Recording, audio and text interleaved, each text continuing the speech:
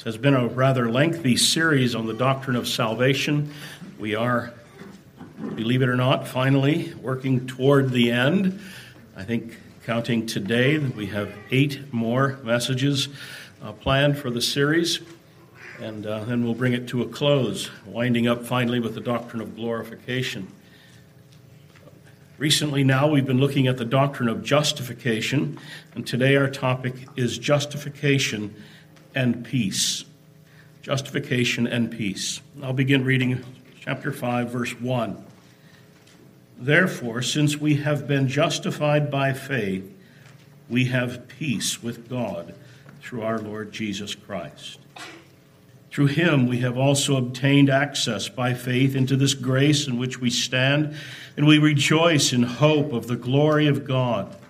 More than that, we rejoice in our sufferings, knowing that suffering produces endurance, and endurance produces character, and character produces hope, and hope does not put us to shame, because God's love has been poured into our hearts through the Holy Spirit who has been given to us. For while we were still weak, at the right time, Christ died for the ungodly. For one will scarcely die for a righteous person, though perhaps for a good person one would dare even to die. But God shows his love for us in that while we were still sinners, Christ died for us. Since, therefore, we have now been justified by his blood, much more shall we be saved by him from the wrath of God. For if while we were enemies we were reconciled to God by the death of his Son, much more now that we are reconciled shall we be saved by his life. More than that, we also rejoice in God through our Lord Jesus Christ, through whom we have now received reconciliation. Let's bow together for prayer.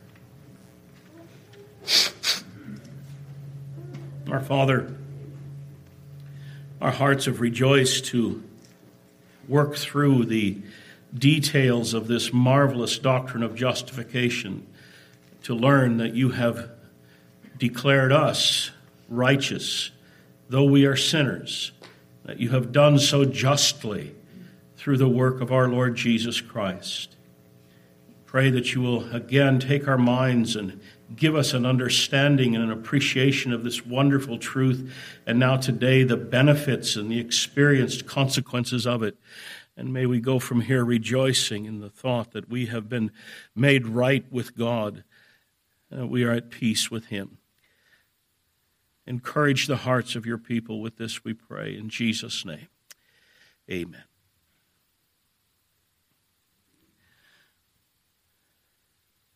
One of the features of our pluralistic world is that we are asked to pretend. Your truth, my truth is my truth. And it works over in the areas of religion. What you want to believe is true for you. And what I want to believe is true for me is true for me. And it's not just the world at large. Contemporary Christianity has caught on to this in a way that I think is annoying. We're asked to pretend. And specifically, what we are asked to pretend is that we're to pretend that sin is not damning, that God will somehow bend the rules to save people, and that no one goes to hell. The Bible plainly teaches us about heaven and hell, and yet no one ever goes to hell. Everyone who dies goes to heaven. All you have to do is attend the funerals and you hear it. And we have a new doctrine. I think it was R.C. Sproul who labeled it this way.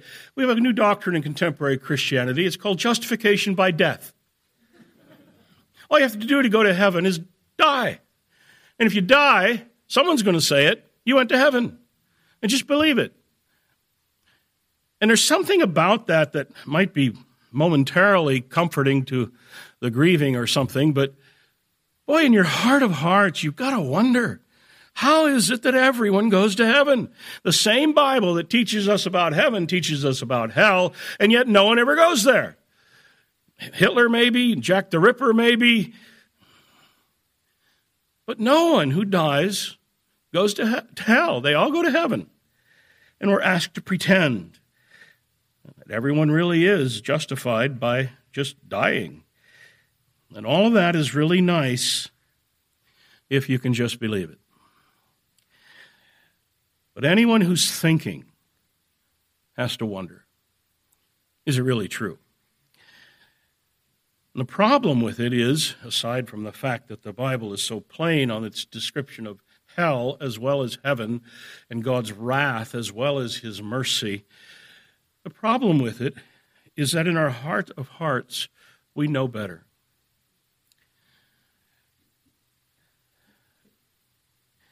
It's after all in the same Bible that we learn about heaven, that we learn about hell, and perhaps there's even more teaching about hell than there is heaven in the Scriptures, and the warnings about hell are graphic and they're horrible, and they're meant to scare us and to get our attention. And of course, every one of us who dies wants to go to heaven, and we'd like to think that we will, but in our heart of hearts, we wonder, how is it that everyone who dies seems to go there? And the problem is, there is within every one of us some kind of a superior judge. We call it conscience. It's a judge that rules over everything that we do. The conscience has been called the voice of God, proclaiming its law in our hearts. It's been called the shadow of divine judgment. But there's within us this inescapable sense that this is right, that is wrong, and that when we have done wrong, we are accountable to someone over us. There's something within us, every one of us, and it's just inescapable, that reflects the justice of God, his righteousness. And we have this sense of what is right and what is wrong, and we have a sense of accountability. And the Bible accounts for all of that in terms of our creation in the image of God, that God has left his impress on every human heart. And there is what theologians like to call this sense of God. Of course, there's a fancy Latin phrase for it, but the sense of God, this awareness of God. And not just an awareness of God, but with that, a sense of dependence upon God. And not just a sense of God, but there's also this seed of religion in every one of us. Since we have this sense of God and this awareness of God and the sense of dependence upon God, there's also this sense of obligation to God. And with this sense of obligation to God, there's this sense of right and wrong and justice and injustice. And with that, there's this sense of accountability. And with that, there's this sense of guilt, that we recognize that this has been wrong that I have done. And there's a recognition even in our hearts that we're accountable to God for it. It's just inescapable. It's part of being created in God's image. We all have experienced it. Every man, woman across the world has experienced it. This is what accounts for the rise of virtually every religion. We've got to deal with this in some kind of way. Our conscience that we have is not right always in every respect. Conscience can be misinformed. Paul tells us in Romans chapter 1 even that conscience can be suppressed, to some degree at least. But the fact is, we all recognize intuitively, this is right, this is wrong. And we know that we have done wrong, and when we know that we have done wrong, we have this sense that we're guilty and that we're accountable to it. And I think it's been very rightly described as the voice of God proclaiming his law to us in our hearts. The shadow of divine judgment. We may not see God, we may not hear him audibly, but he's left his impress on us, and we recognize this is right, this is wrong, and we're accountable for the wrong that we have done. And recognizing that what we have done wrong, there's this sense of guilt and this sense of accountability. And Paul deals with that at some length. You'll remember in Romans chapter 1, where he says that man's natural response to it is to suppress it.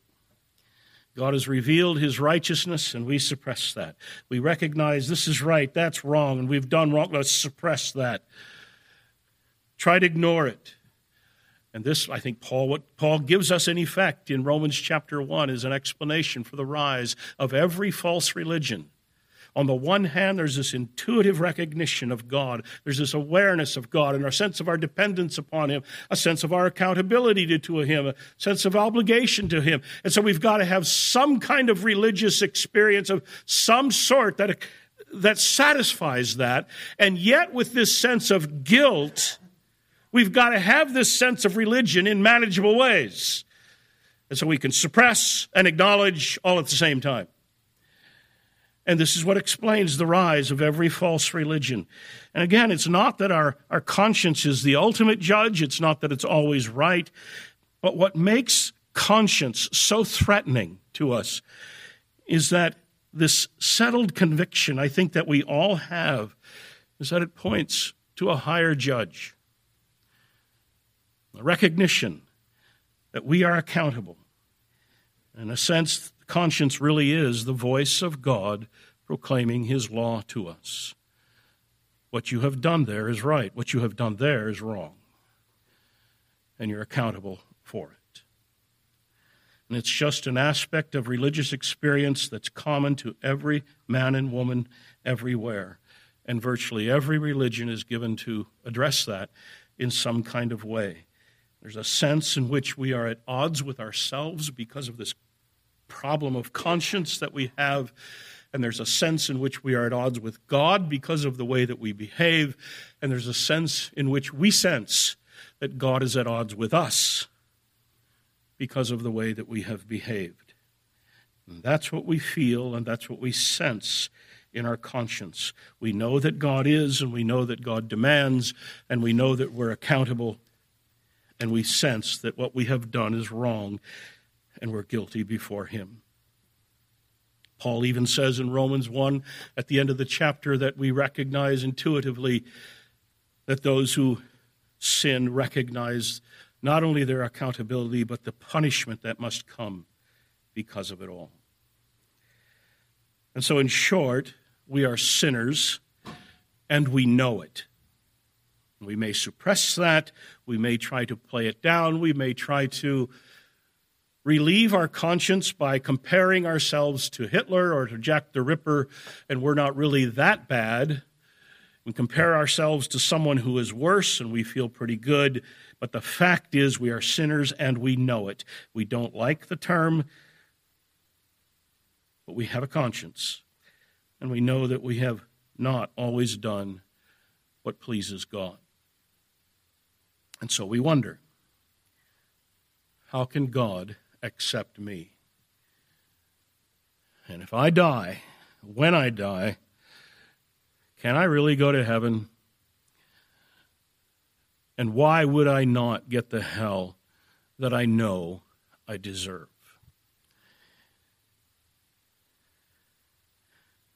In those serious moments, at least, we all recognize that, and what we all want is peace. We want to find peace with God. We want to find some way to know that things are right between God and us, and we want to find it in such a way that it gives our conscience rest, puts it at ease, that in a judicial sense, everything is right between me and God. And in an experiential sense, I feel it, that he's accepted me. And so we have this peace, this sense of peace, and the Bible speaks of it in those two dimensions. First of all, there's the judicial, or this objective sense of peace. We call it the doctrine of reconciliation, that we've been made right with God. And we have that Paul has been expounding that, as we have seen in these chapters at the end of chapter 3 and all through chapter 4. Paul has been expounding this doctrine of justification, and he has shown us how it comes about. And we come to chapter 5 and verse 1, and it tells us, therefore, since we have been justified by faith, we have peace with God through our Lord Jesus Christ. And the reasoning here is simply that of the consequences of justification. justification simply brings reconciliation. Being justified by faith, we have peace with God. Now, this is just building on and really drawing a conclusion from Paul's argument that began back in chapter 3, verse 21.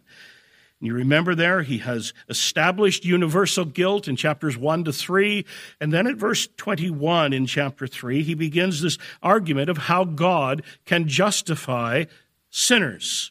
How can a righteous God declare unrighteous people to be righteous? How can he do that? And he gives us this extended argument stated in compressed way in verses 24 to 26 of chapter 3 of how God can do that righteously. So chapter 3, verse 23, all have sinned and come short of the glory of God. That's what he's just established in the first 3 chapters. Verse 24, and are justified by his grace as a gift. That is, it's given to them freely without any cost or performance on their side. They're justified by his grace as a gift through the redemption that is in Christ Jesus. That is, he has paid the price of deliverance. He has bought us out. He's paid the ransom and bought us out from under our slavery to the law and to sin. So this is through the redemption that is in Christ Jesus. How did he do that? Verse 25, whom God put forward as a propitiation by his blood to be received by faith. This was to show God's righteousness because of his divine forbearance. He had passed over former sins. It was to show his righteousness at the present time so that he might be just and the justifier of the one who has faith in Jesus.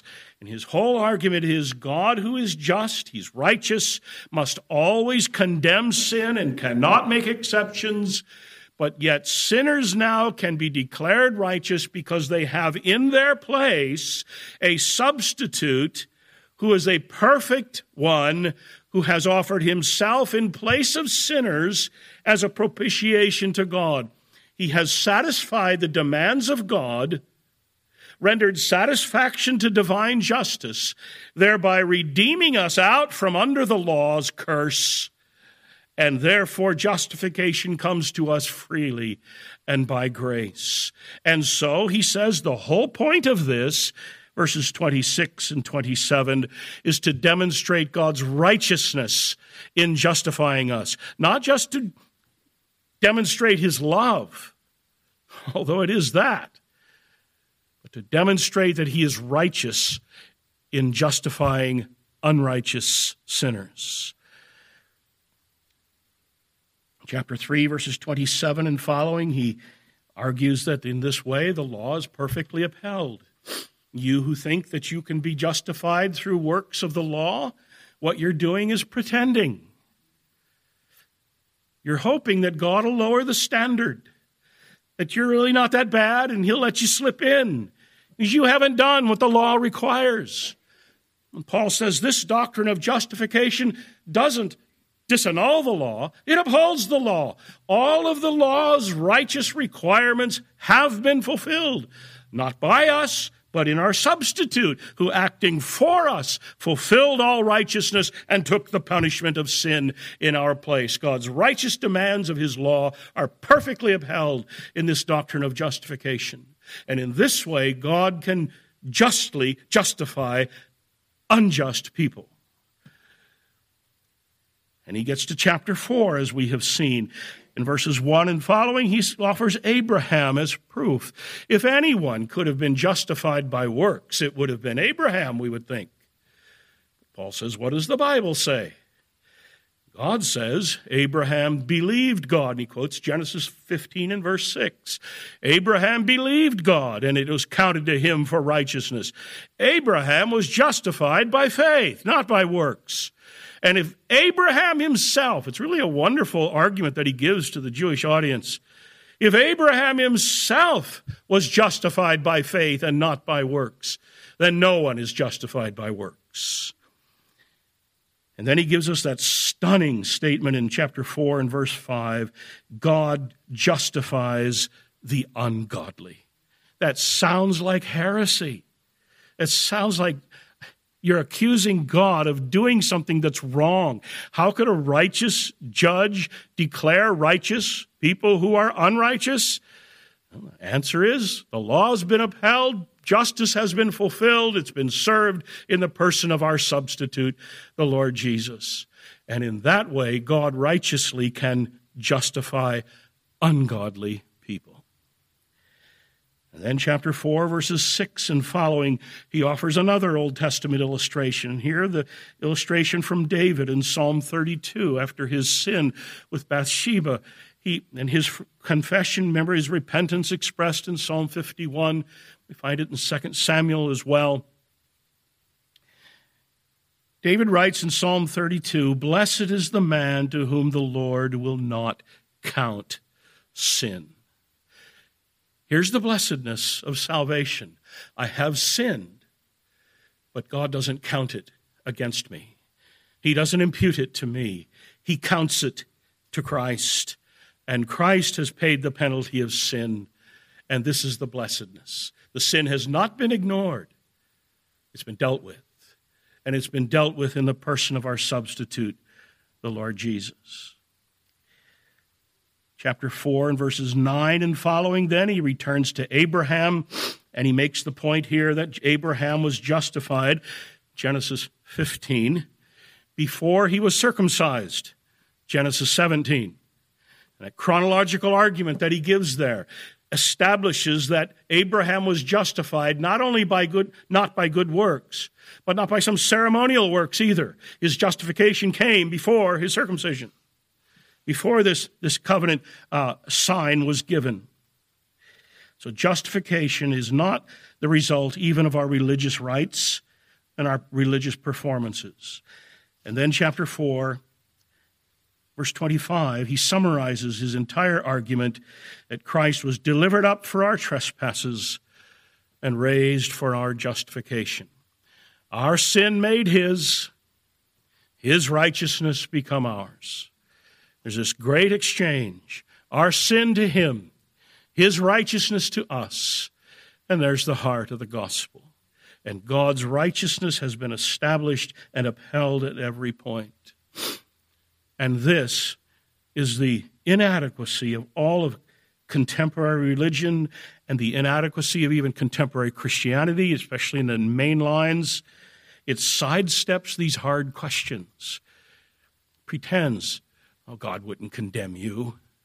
You've not been that bad.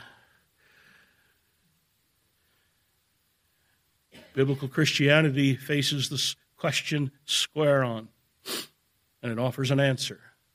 God's justice is upheld. You are a sinner. You do deserve condemnation.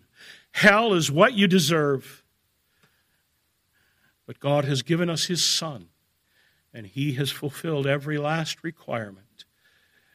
And as we entrust ourselves to him, we have in him one who stands before God for us, having done all that is required of us. And God justifies us in grace, righteously, because of Jesus.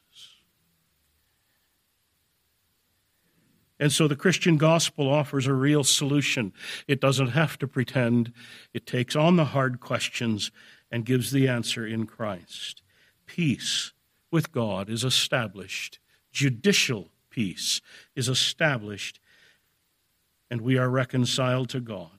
Paul says this in verse 10 of chapter 5. When we were enemies, we were reconciled to God by the death of his Son. By what he has done, peace has been established. In an objective, judicial sense, God is no longer against us. His condemning power is no longer directed against us because it fell instead on Christ. And we are reconciled. Even when we were enemies, he made us his friends.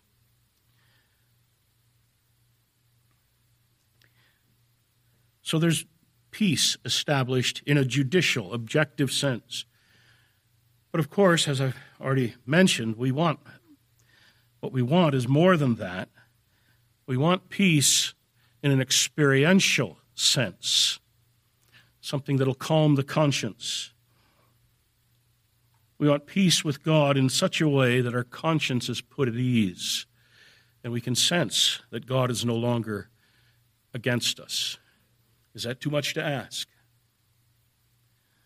Well, it might be too much to ask, but it's not too much for God to give. And that's what Paul argues here in Romans 5 as well. In verses 1 and following, as I mentioned, he's dealing with the benefits of justification. And his focus, although he does speak in objective judicial terms, as I've mentioned, his focus here seems to be more on experiential terms.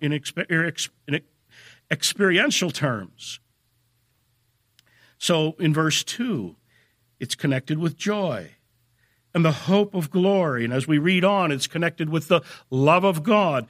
Let's read through verses 1 to 5 again. Therefore, since we have been justified by faith, we have peace with God through our Lord Jesus Christ. Through him, now watch him explain and expound on the kind of peace that we have. Through him we have also obtained access by faith into this grace in which we stand, and we rejoice in hope of the glory of God. Not only that, but we rejoice in our sufferings, knowing that suffering produces endurance, and endurance patience. Endurance produces character. Character produces hope. Hope does not put us to shame because God's love has been poured into our hearts through the Holy Spirit who has been given to us. So here are the consequences or the benefits of justification. God is no longer against me. He's declared me righteous in Christ. He's reconciled me to himself, and he has made me sense this in such a way that there's this rejoicing, a rejoicing in hope of glory, and a realization of the love of God that has been poured into my heart by the Holy Spirit. Peace in an experiential sense as well. God is no longer against us. Conscience can be at rest. We have the joy of acceptance, the joy of realized hope, and the joy of experienced love of God. That's what we want, and that's what the gospel offers. We want to know and to sense that all is well between us and God, rather than sense his accusing justice, sense that he loves us and accepts us.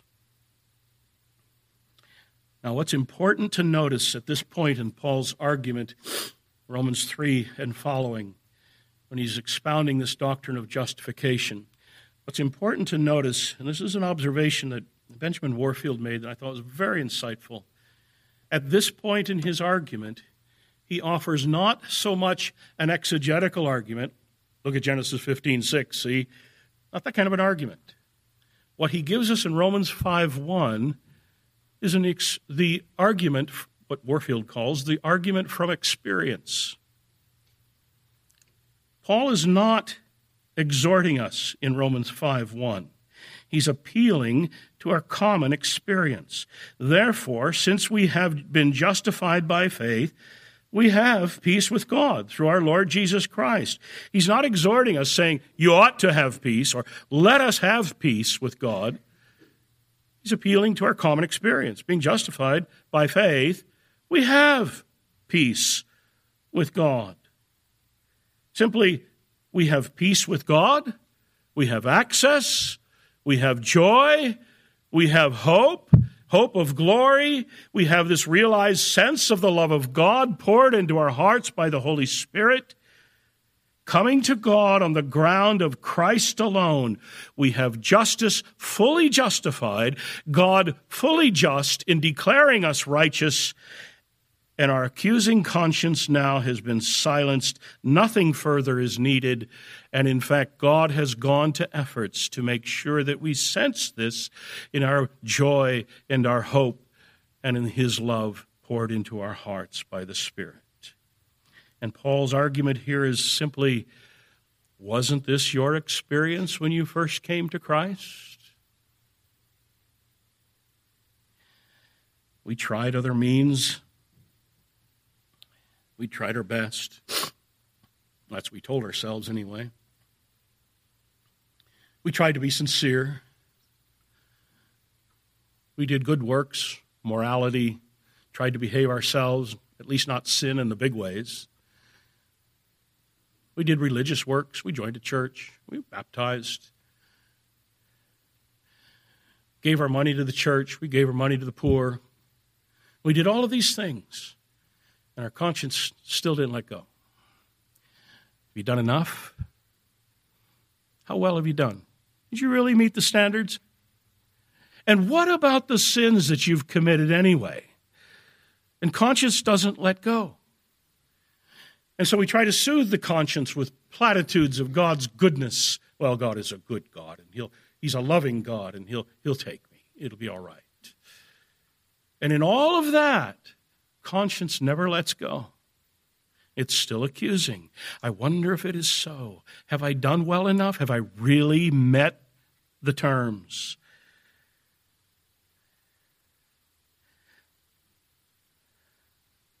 And then we heard the gospel. We heard that God has given His Son who would do for sinners all that He requires of sinners. He has assured us in the gospel that Christ is enough, that He has lived what is the perfect life that God requires, that He's offered Himself in place of sinners. He's assured us that His righteousness is given to us and our sin given to Him when we come to Him in faith. And He promises us in the gospel that He will have us if we come by faith and trusting ourselves to the Lord Jesus. And so we come, acknowledging our guilt, up front with it all, and pleading Jesus alone, and calling on God's promise to take us for Jesus' sake. And the first thing we realize is that being justified by faith, we have peace with God. Isn't that your testimony? I realize that not all of us had a dramatic conversion like Saul of Tarsus on Damascus Road, but there's this realized sense of peace. And Paul is simply arguing that. Here in his argument of justification, he now gives a practical, experiential argument. Hasn't this been your experience?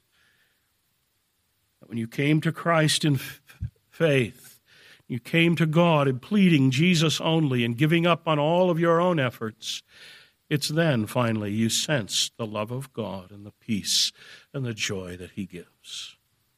And we sense His acceptance of us. His love shed abroad in our hearts by the Holy Spirit. Just a marvelous expression in verse 5. Spirit of God come, and here's His ministry. He's told us with black ink on a white page that God loves us. That's not enough. He has sent His Spirit to pour out into our hearts a sense of God's love. Make us feel it. And justified by faith in Jesus Christ alone, that's what we get. Those are the benefits, the consequences of it. We have this joy of acceptance, and we revel in the hope that we have. And there's this sense of freedom because God loves us. And Paul's simply saying here, you know this as well as I do. You've experienced the same thing I've experienced. This is the common experience of all who come to Christ. Because God is satisfied and His justice upheld. Conscience is satisfied too. There's no objection that can be found. And in fact, God has taken measures Himself to make us sense His acceptance and that things are right between us and Him. Justified by faith, we have peace with God in a judicial sense, an experiential sense as well.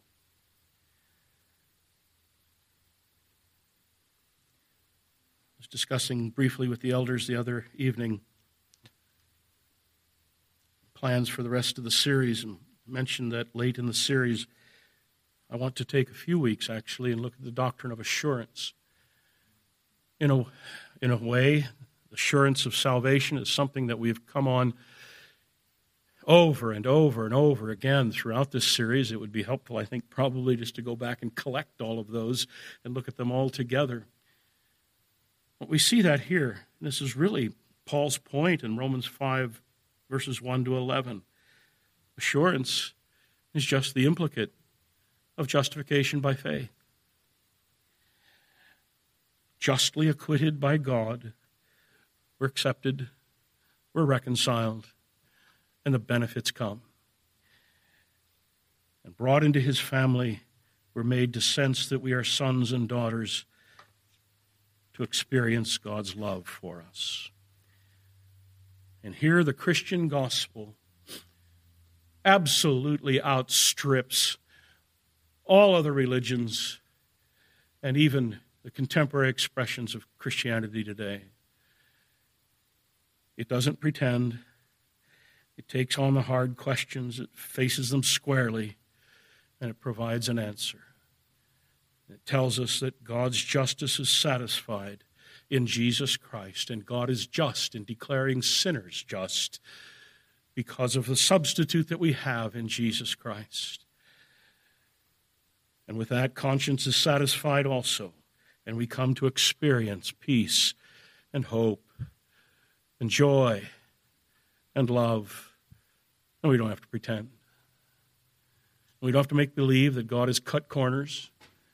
We don't have to believe that this will be true whether we sense it or not. But we see all the questions answered.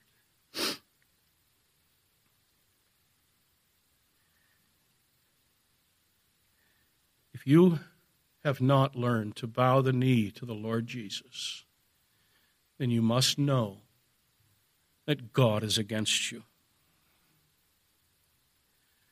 And you must know that there's no righteous way for God to accept you other than his Son. You must know that God will not cut the corners for you. That he has offered in his Son redemption from sin on just grounds. And he has told us and he has promised us that if we'll come entrusting ourselves to him, he will have us. In no other way can peace with God be established. Judicially, experientially. And if you go from here refusing Christ, one day you'll know it's true. Jesus is the appointed and qualified Savior, and coming through him, God will have us. And those of us who are trusting in Christ, we need to recognize that this is written for us just to revel in. This is given to us just to delight our hearts in what God has done for us. It would have been more than enough for God to save us and not tell us so much about it. Then we wouldn't enjoy it so much. But he's revealed this to us just so that we can revel in the glory of the grace of God and live daily in the joy of rescue and acceptance and hope and the realized love of God. Being justified by faith, declared righteous simply by going to Jesus for it, being justified by faith, we have peace with God through our Lord Jesus Christ. Amen. Let's pray. Our Father,